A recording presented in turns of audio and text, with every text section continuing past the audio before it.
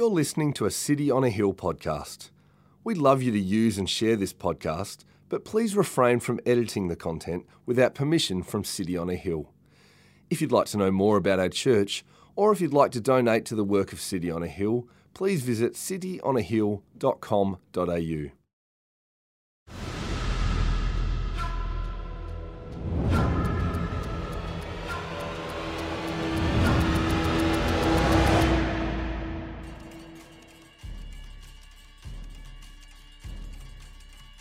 When the people saw that Moses delayed to come down from the mountain, the people gathered themselves together to Aaron and said to him, "Up, make us gods who shall go before us. As for this Moses, the man who brought us up out of the land of Egypt, we do not know what has become of him." So Aaron said to them, "Take off the rings of gold that are in the ears of your wives, your sons and your daughters, and bring them to me." So all the people took off the rings of gold that were in their ears and brought them to Aaron. And he received the gold from their hand and fashioned it with a graving tool and made a golden calf. And they said, "These are your gods, O Israel, who brought you up out of the land of Egypt." When Aaron saw this, he built an altar before it. And Aaron made a proclamation and said, "Tomorrow shall be a feast to the Lord." And they rose up early the next day and offered burnt offerings and brought peace offerings. And the people sat down to eat and drink and rose up to play. And the Lord said to Moses, "Go down, for your people, whom you brought up out of the land of Egypt, have corrupted themselves. They have turned aside quickly out of the way that I commanded them. They have made for themselves a golden calf and have worshipped it and sacrificed to it and said, 'These are your gods, O Israel, who brought you up out of the land of Egypt.'" And the Lord said to Moses, "I have seen this people, and behold, it is a stiff-necked people. Now therefore let me alone, that my wrath may burn hot against them, and I may consume them, in order that I may make a great nation of you." But Moses implored the Lord his God and said, "O Lord, why does your wrath burn hot against your people, whom you have brought out of the land of Egypt with great power and with a mighty hand? Why should the Egyptians say, 'With evil intent did he bring them out to kill them in the mountains and to consume them from the face of the earth?' Turn from your burning anger and relent from this disaster against your people. Remember Abraham, Isaac, and Israel, your servants, to whom you swore by your own self, and said to them, 'I will multiply your offspring as the stars of heaven, and all this land that I have promised I will give to your offspring, that they shall inherit it forever.' And the Lord relented from the disaster that he had spoken of bringing on his people. Then Moses turned and went down from the mountain with the 2 tablets of the testimony in his hand, tablets that were written on both sides, on the front and on the back they were written. The tablets were the work of God, and the writing was the writing of God, engraved on the tablets. When Joshua heard the noise of the people as they shouted, he said to Moses, "There is a noise of war in the camp." But he said, "It is not the sound of shouting for victory, or the sound of the cry of defeat, but the sound of singing that I hear." And as soon as he came near the camp and saw the calf and the dancing, Moses' anger burned hot, and he threw the tablets out of his hands and broke them at the foot of the mountain. He took the calf that they had made and burned it with fire, and ground it to powder and scattered it on the water, and made the people of Israel drink it. And Moses said to Aaron, "What did this people do to you, that you have brought such a great sin upon them?" And Aaron said, "Let not the anger of my Lord burn hot. You know the people, that they are set on evil. For they said to me, 'Make us gods who shall go before us. As for this Moses, the man who brought us up out of the land of Egypt, we do not know what has become of him.' So I said to them, 'Let any who have gold take it off.' So they gave it to me, and I threw it into the fire, and out came this calf." And when Moses saw that the people had broken loose, for Aaron had let them break loose to the derision of their enemies. Then Moses stood in the gate of the camp and said, "Who is on the Lord's side? Come to me." And all the sons of Levi gathered around him.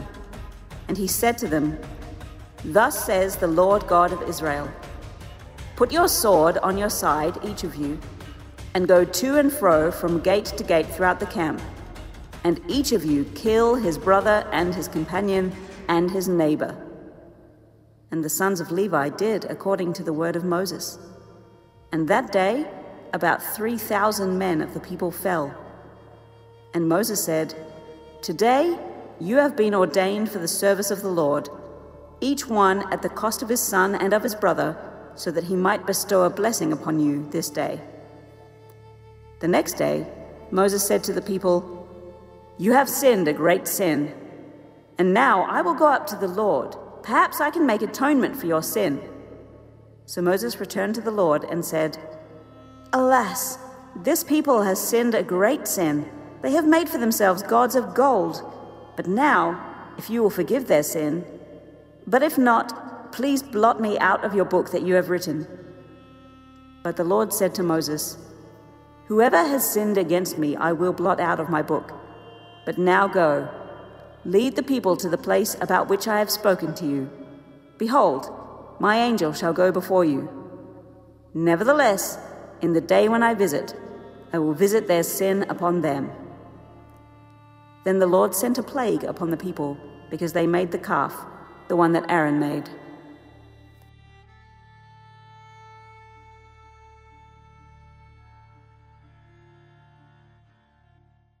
G'day, City on a Hill. Hope you are keeping well. Guy Mason here, Senior Pastor of City on a Hill. Wonderful that I can be with you. Wonderful that we can open up God's Word together. Big shout out to Halla and Jeremy.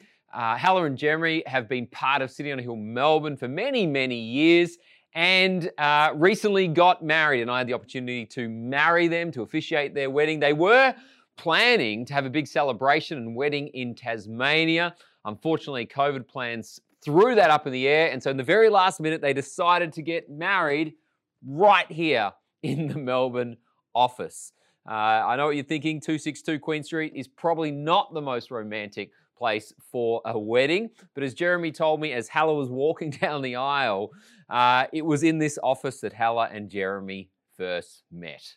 Why don't we show an emoji of thanks and appreciation and thank God for His goodness and grace. And as you're doing that, why don't you go and grab a Bible and come with me to Exodus chapter 32.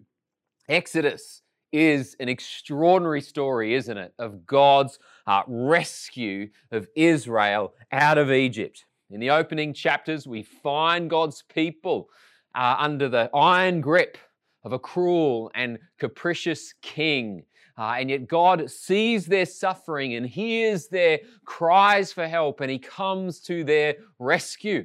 And in His power and providence, He parts the Red Sea and establishes Israel for Himself. He sets them apart as His people. A people set apart to trust His word, a people called to enjoy His blessing, a people who are invited to worship God, the one Lord and King over all. So over the past month now, we've journeyed with Moses up the top of Mount Sinai as he's received from the Lord God's word and God's commands. And we've seen chapter after chapter, haven't we, of the building of the tabernacle and the instructions on how we are to worship God and how God is going to dwell with His people. The question that this is really building towards is, how will God's people respond? What will they do in response to God's plan, God's purpose, and indeed God's promise? 3 acts to help us unpack today's reading. Act 1, the games we play. Check this out. Exodus 32, the writer says, "When the people saw that Moses delayed to come down from the mountain, the people gathered themselves together to Aaron and said to him, 'Up, make us gods who shall go before us. As for this Moses, the man who brought us up out of the land of Egypt, we do not know what has become of him." Right? So here's the scene. Israel are at the base of the mountain. And who are they waiting for? Moses. And where is Moses? Moses is on Mount Sinai talking with God. He's been receiving his word. How long have God's people been waiting?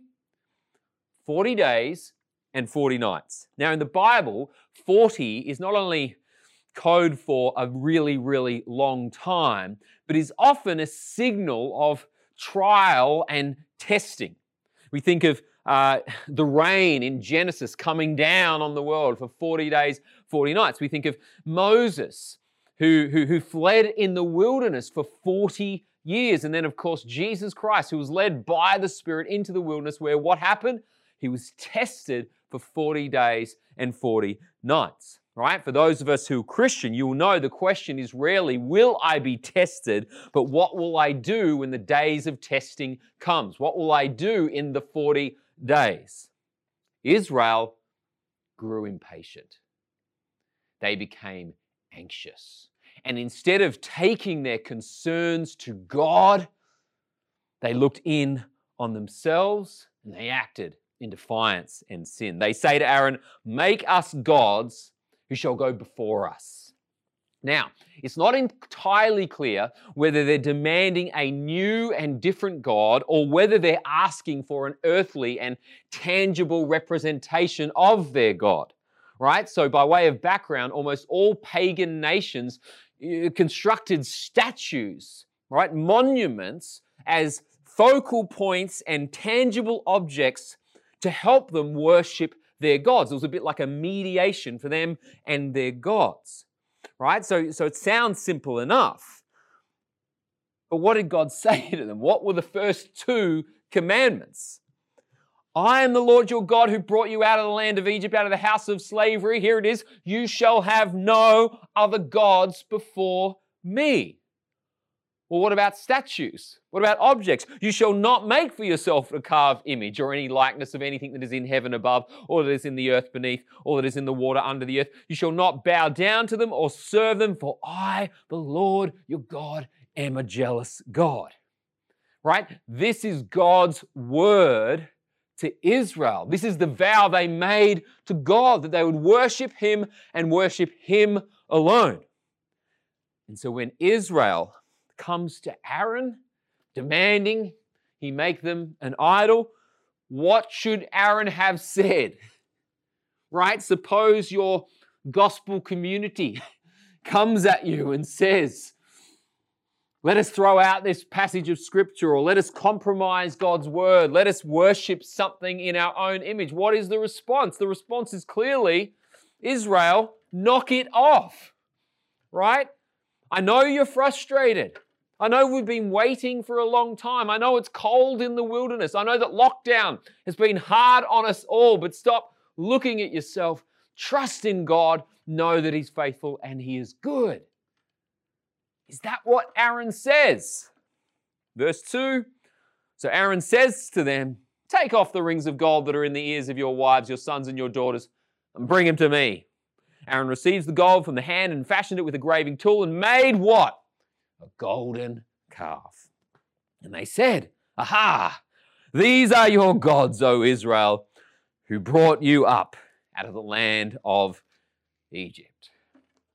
Now, the golden calf may sound like a very odd choice, but it was actually a very typical image in the ancient world. In fact, the Egyptians were known for worshipping many gods that were represented by cows and bulls that are often draped in gold. And so Israel's worship of the golden cow is a sad reminder of Egypt's hold on Israel, right? They are out of Egypt, but Egypt is not yet out of them.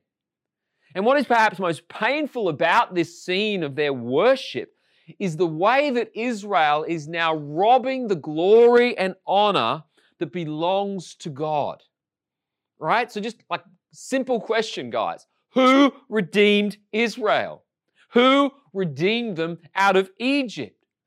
God. But what do they lift up? A cow. Let us praise our cow God, the cow God that we made with our own hands that didn't exist an hour ago. Let us worship him, for he brought us out of Egypt. Now, it's easy to stand at a distance and point the finger, isn't it? But as I've reflected on this, I too have been challenged here. I'm challenged about the many times I fail to give God the honor, the credit, the glory that he deserves. Right? So God blesses many of us with money and meaningful work. And yet so often our praise goes to what? Our hard work, our discipline, our creativity, our effort.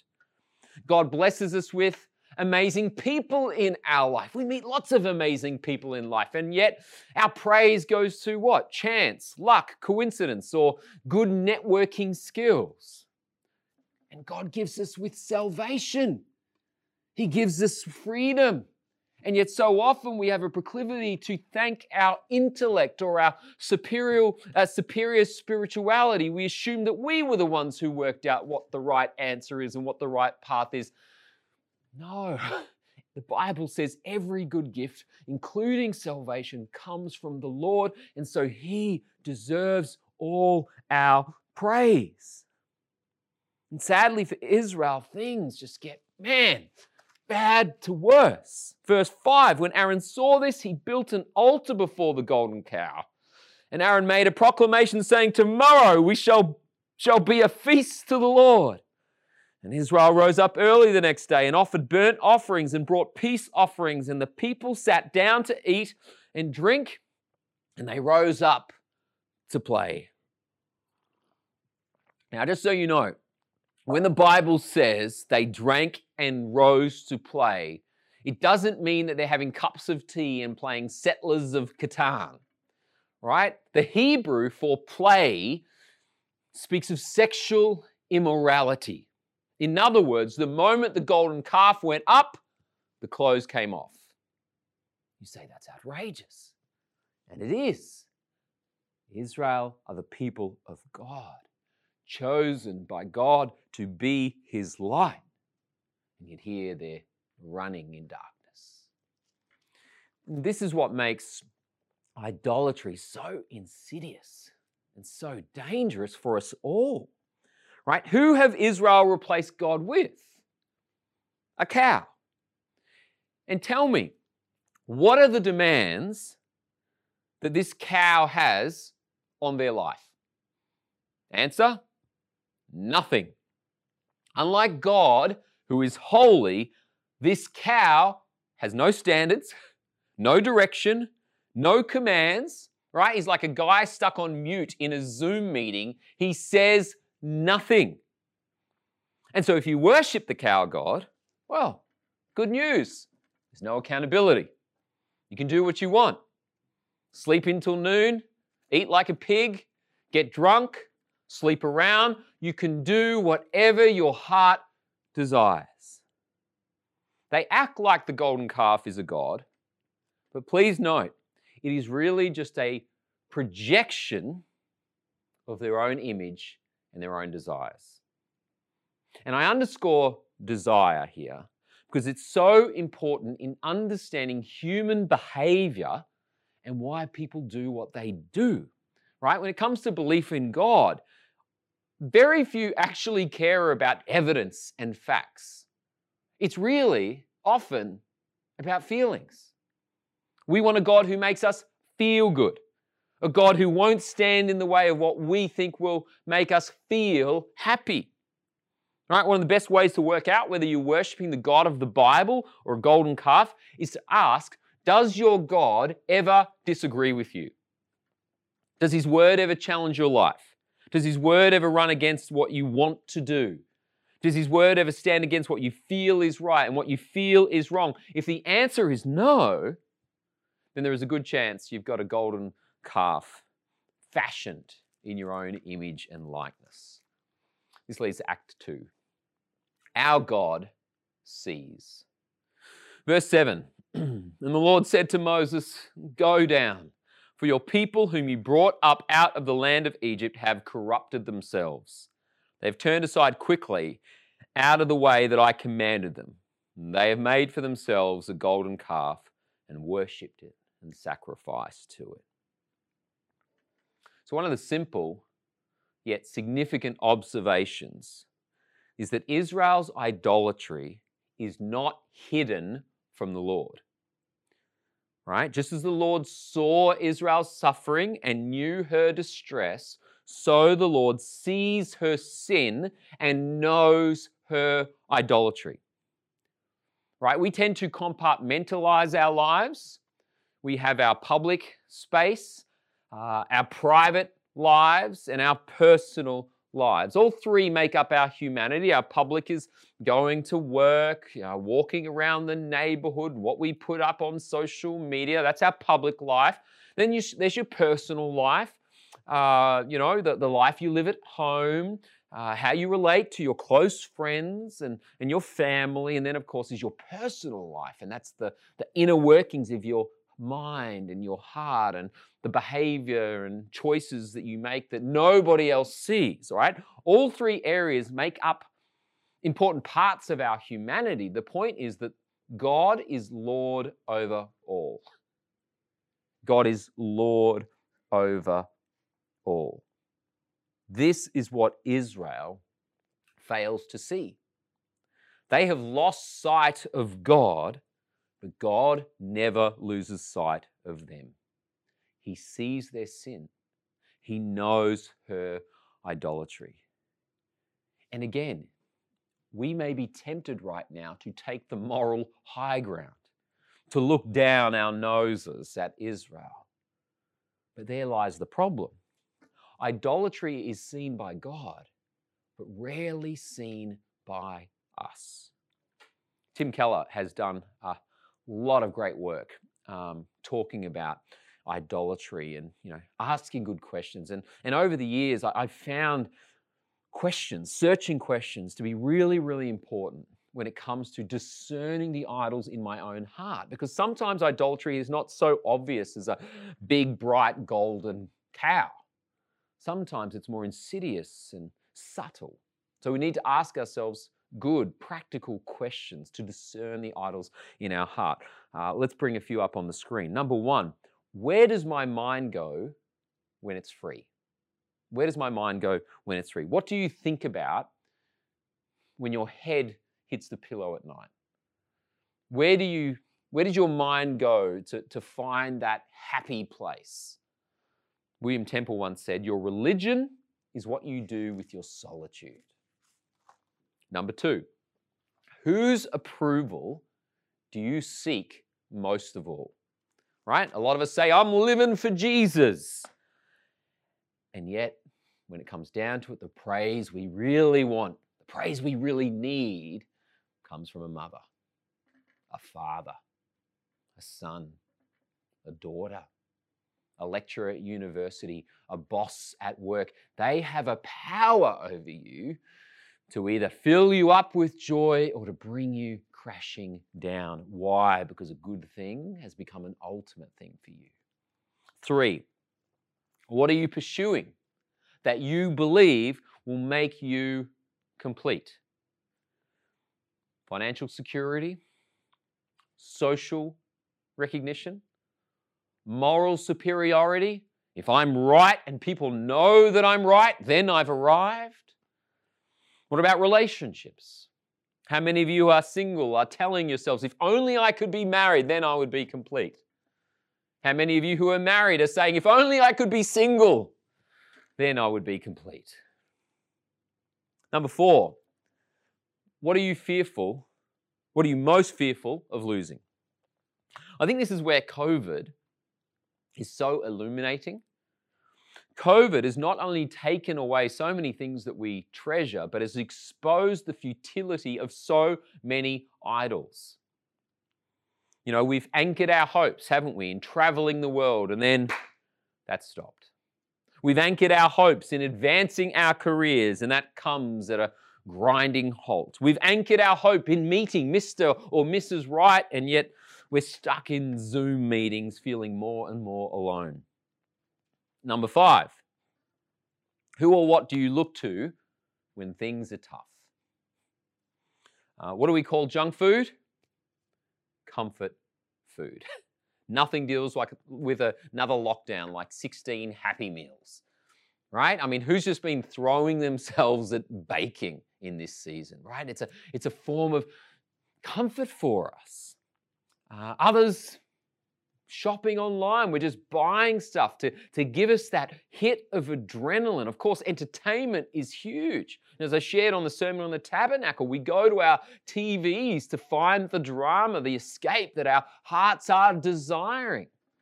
Now, is food, shopping, and entertainment bad? No, but personally, I want to get to a place where I can say, as the Apostle Paul says, that everything else is rubbish in comparison to the surpassing greatness of knowing Jesus. He's what I go to when things are tough. Number 6, what are you making the most sacrifices for? Right? So in ancient times, there were many cultures and religions where you were required to make sacrifices. And in some instances, people would offer up their own children on the altar. They would sacrifice their sons, or they would sacrifice their daughters to appease their gods and to get their favor. And we wince at that and say, that's wrong, that's evil, and it is. But you know, there are many professions today that are so demanding, many people who are so desperate for success, they will sacrifice their own children just to worship that God. Very important that you ask, what are you sacrificing and who are you sacrificing for? If you were to look at your calendar today, if you were to look at your bank statement today, where are you giving your time? Where are you giving your money? If it's not Jesus, if Jesus is not at the center of your life, then there's a very good chance that you're in the grip of an idol. Number 7, who or what do you see is the answer to our world's deepest problem? All right, so relevant, isn't it, for us today? Because the world is trying to grapple with a global pandemic. And the answer to that problem is everywhere. Every day we're reading about rules and regulations. Every day we're hearing about border closures and whether that's going to solve the issue. Every day we're hearing now about vaccinations and how we've got to be vaccinated. Is that helpful? Of course. We need all of those things. But as Christians, we know that the problem runs deeper. The problem is not a pandemic. The problem is sin. As the Bible tells us, creation is right now, because of sin, in bondage to futility. It is broken. And so for one generation, it's going to be terrorism and war. For another generation, it could be a tsunami. For another generation, it'll be a pandemic, right? These are all symptomatic of a world that is bound in sin. So what's the answer here? Jesus. More than anything else, our world needs Jesus. Does that mean we turn aside from government and doctors and education? Heck no. But as Christians, we remind each other and we tell our world that our greatest hope is not in this world, it's in Jesus. We seek first His kingdom. We seek first His help and His glory. Now, the point of all of these questions is more than an intellectual exercise. The goal is to help you and me get real with our faith. Instead of looking for the golden calf, we must repent and turn to God. And that involves a searching of your heart. That involves a vulnerability and a courage to confess your idols, to name them, and a willingness to see what idolatry does to the heart of God. Look at verse 9. And the Lord said to Moses, I've seen this people, and behold, it is a stiff-necked people. Now therefore, let me alone, that my wrath may burn hot against them, and I may consume them, in order that I may make a great nation of you. When I exchange God for an idol, I'm not just making a bad choice, I'm betraying God. And betrayal, right? We're in a covenant with God. Betrayal hurts God, right? We're not just breaking a rule here. We're fracturing a relationship. For him to look on, here's Israel. He made them. He's rescued them. He's done everything for them. They're his treasured possession. And he looks down and they're giving their love to another. It breaks him. It fills him with what the Bible calls wrath. Wrath is not like unhinged anger in a flared up human. It's God's righteous, pure, holy disdain at our sin. And God is so grieved by Israel's idolatry, he says to Moses, "Leave me alone that I may consume them." What's God saying to Moses? He's telling Moses that their story is over. It's done. Like, I'll start again with you, Moses. We'll begin a new life. The plan will continue. But as for these jokers down there, they're done. You say, wow, that's full on. And it is.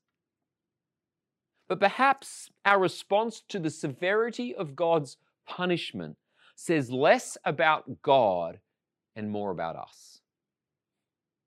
Maybe the problem is that we have been swimming in sin so flippin' long that we've just forgotten how offensive our idolatry is before a holy God.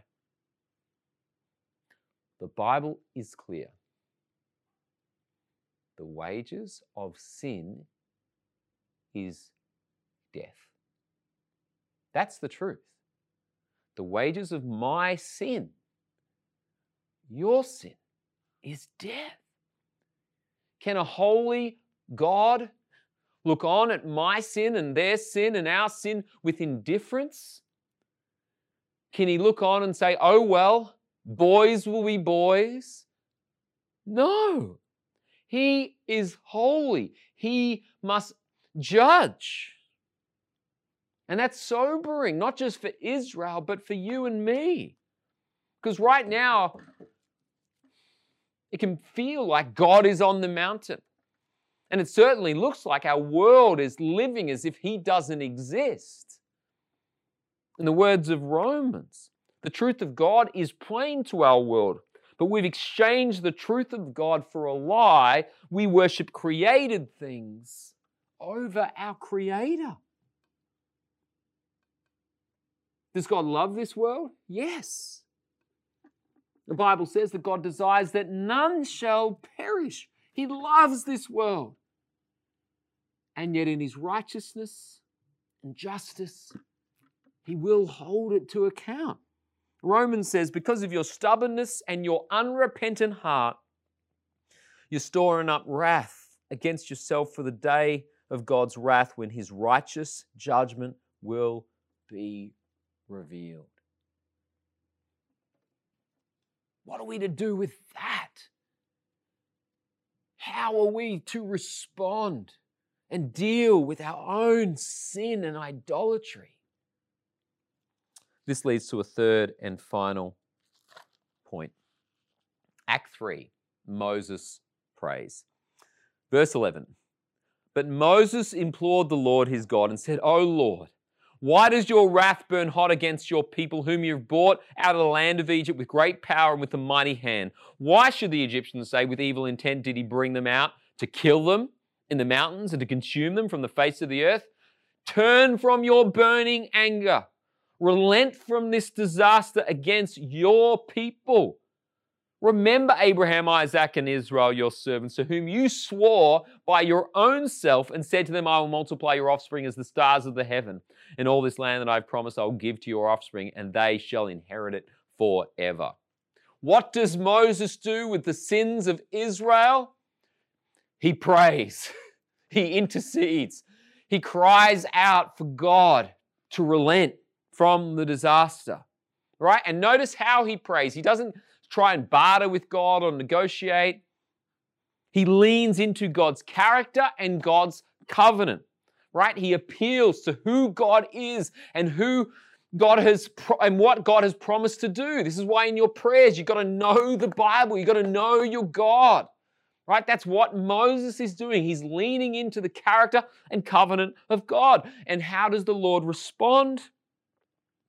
The moment Moses prays, we're told the Lord relented from the disaster that he'd spoken of, bringing on his people. One of the most important truths we learn about God is he is sovereign. He's sovereign. Lord over all, same yesterday, today, and tomorrow. And yet, in his sovereignty, God has ordained your prayers as a means of grace to bring about his will in this world. Our God hears and uses our prayers to impact this world for good. And isn't it encouraging when you look at this story to know that God will act on account of just one person's prayer? The whole nation is running in sin, and yet here is Moses pleading. God hears that, and God acts, and it changes the course of history. Can I be real with you? Sometimes I get really discouraged by our commitment to prayer. I get discouraged when I turn up to a prayer meeting and there are 7, maybe 8 people who have come to pray. In a church of our size, that is just simply not good enough. In a time like ours, where our world is crumbling and people are running in concern and anxiety, we should be running to God in prayer. If not us, then who? I need to take responsibility for that, and we need to take responsibility for that. Look, you could be one of these rare people who has a prayer life that is on fire. Praise God. Thank you for praying and interceding and coming to God in prayer. We need you to continue to lift up our world, our city, our church. We need to be a people of prayer. But for many of you, I need to say that our lack of dependence upon God in prayer is not okay. I don't think it's because we lack opportunity. I don't think it's because we don't know how to pray. I think deep down, we doubt God's power to move. We doubt God's power to act. We doubt God's power to change. We think of prayer as being futile and empty when the Bible is showing us again and again and again we must be a people of prayer. I've shared this before, but many years ago, my youngest daughter, my first daughter, now she's not my youngest, she's my oldest daughter. My first daughter, Summer, she's probably about 4 years of age, came up to me and shared this wild idea of creating a lemonade stand just out the front of our house. She's got these entrepreneurial gifts, I'm not sure where they come from. And she's thinking, let's make a lemonade stand, big, lemonade jugs and sign and stickers and toys, and let's make our first million. So there we are, out the front. And I don't know what was happening that day, but no one was buying lemonade. And the streets were quiet, eerily quiet. And we're looking at our watches, and I could see my daughter's smile beginning to fade, and I'm starting to feel nervous. No one's coming. 30 minutes in, we haven't sold one cup of lemonade. And then Summer says something to me that stopped me in my tracks. She says, Dad, I think we should pray. I think we should pray. And in that moment, my heart actually began to sink. Why? Because I thought there was no way God was going to answer our prayers about this silly lemonade stand. And we're going to be praying there, and it's going to be useless, and no one's going to buy the lemonade. And then Summer, well, she's going to give up on God, and then she's going to give up on the church, and then she's going to join a metal band and run off with a bikie, and it's just all going to come down to this moment at the lemonade stand. And so I said, okay, let's pray. And I tell you, that day I prayed harder than I think I've ever prayed. Lord, please bring someone to buy some lemonade. Well, true story. After we prayed, we walked back to the lemonade stand, and immediately this woman, out of nowhere, makes a detour across the road, pulls $5 out of her wallet, and buys a cup of lemonade. And someone looks to me and says, God sent her from the sky. And I said, close enough. In that moment, I learned something. I was challenged. Why do I persist in this idea that God doesn't want to act, that God doesn't care about the little things in our lives, the big things in our life? Why do I persist in this notion that prayer is useless? Because time and time again in my own life, church history, and indeed the Bible, we see that God has ordained prayers as a means of grace. Lean into that, City on a Hill.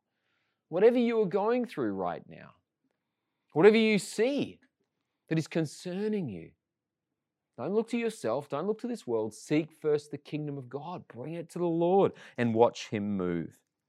Verse 15. Then Moses turned and went down from the mountain with the 2 tablets of the testimony. As Moses ascends the mountain, he approaches the camp where Israel and he is worshipping, and he hears music coming from the camp, and it's bad. It's really bad. Not Justin Bieber bad, it's Golden Calf bad. They're worshipping, and he sees the sins of Israel, and he smashes the stone tablets, which is somewhat symbolic, isn't it? Because it's a breaking of God's word. And then verse 20, he took the calf that they had made and burnt it with fire and ground it to powder and scattered it on the water and made the people of Israel drink it. Don't you love Moses' pastoral care? He doesn't sit down and talk with them about their sin. He doesn't enter into a dialogue about what led to the circumstances and how they got to this moment. He comes down and without a word smashes their cow god, makes a golden smoothie and says, here you go, boys and girls, drink it. I remember helping a dude deal with his porn collection. We destroyed it, but it never occurred to me that I was supposed to put it in a blender and make him drink it. Is Moses a little unhinged? Maybe. Would this pass OH&S today?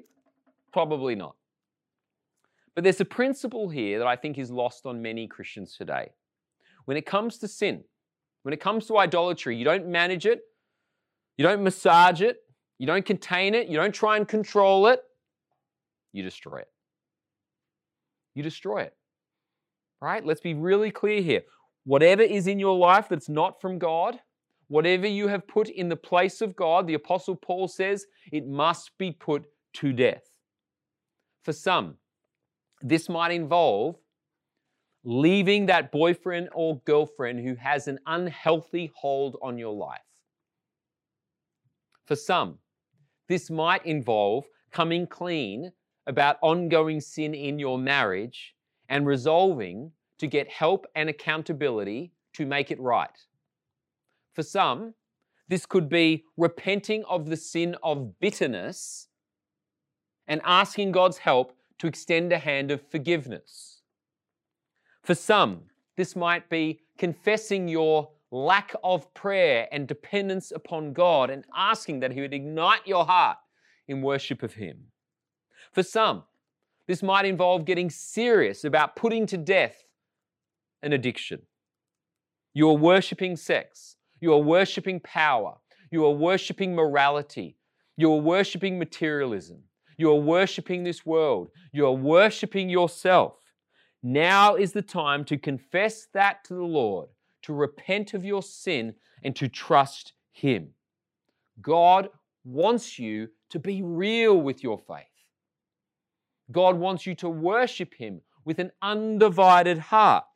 And that's why Moses not only destroys this idol, but calls them to make a stand. Verse 26, he says, who is on the Lord's side? Come to me. Right? You have an opportunity. You can continue in your sin and deceit, or you can stand for the Lord. When it comes to faith, it's not that complicated. You can't have a foot in both camps. You can't worship God with one part of your life and worship the world with the other part. You are either in Him and for Him, or you are not. You must choose. In the book of Exodus, we see that some people choose to follow God and some don't. And what we see in the rest of the chapter is that sin comes at a cost. The wages of sin, as we've said, is death. Israel is in sin, and because of their sin, many are brought to account. And so what does Moses do? He goes up to the mountain once more, and he says to the Lord, "Alas, this people have sinned a great sin. They've made for themselves gods of gold. But now, if you will forgive their sin, but if not, please blot me out of your book that you have written."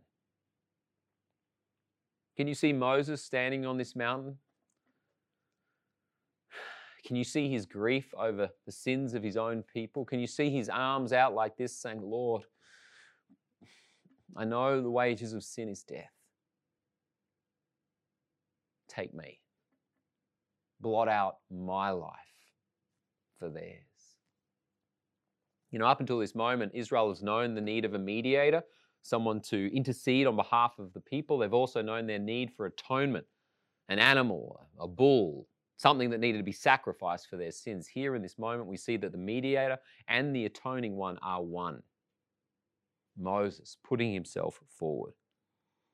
But God says something and does something that takes us by surprise. He rejects Moses' offer. Why? Because he knew of a greater mediator and atonement that was to come. Not a man tainted by sin, but God's pure and perfect Son. Like Moses, who came down the mountain, so Jesus came down to earth from heaven.